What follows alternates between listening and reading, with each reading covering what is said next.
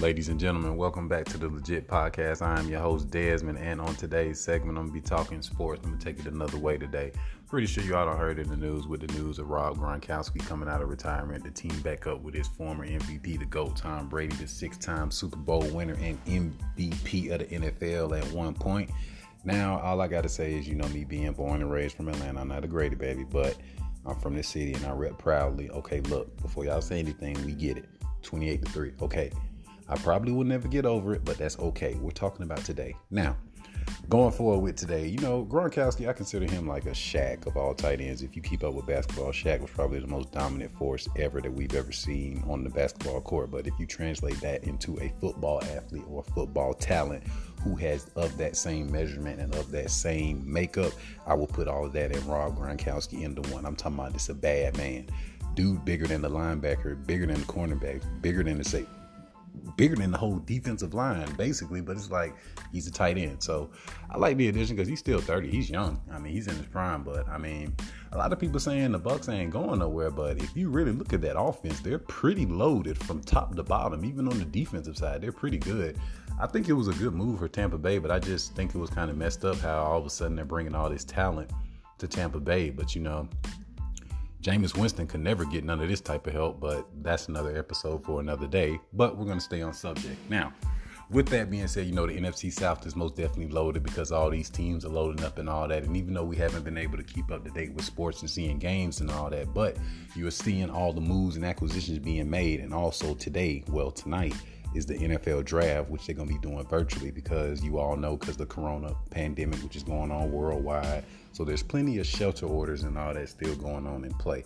But with that also being said, Tom Brady, Chris Godwin, Mike Evans, Rob Gronkowski, just that right there, I don't even have to name the rest. That's a legit offense. I mean, even if I'm not with the Bucs, and even though Brady cheated and all that, you know, with the deflate game and all that, I mean, you still can't deny greatness. I mean, yeah, he won 6 Super Bowls. Okay, New England, they've done some dirt. I get all that, but yeah, they're going to say a couple of those could be vetoed. Okay, I understand. But at the end of the day, you still have multiple Super Bowl rings. And it's like, hey, you did what you were supposed to do. You won. That's all you can ask for. That's what the game is for, right? That's what we play for, right? To win. I'm not playing to lose. I'm definitely trying to win.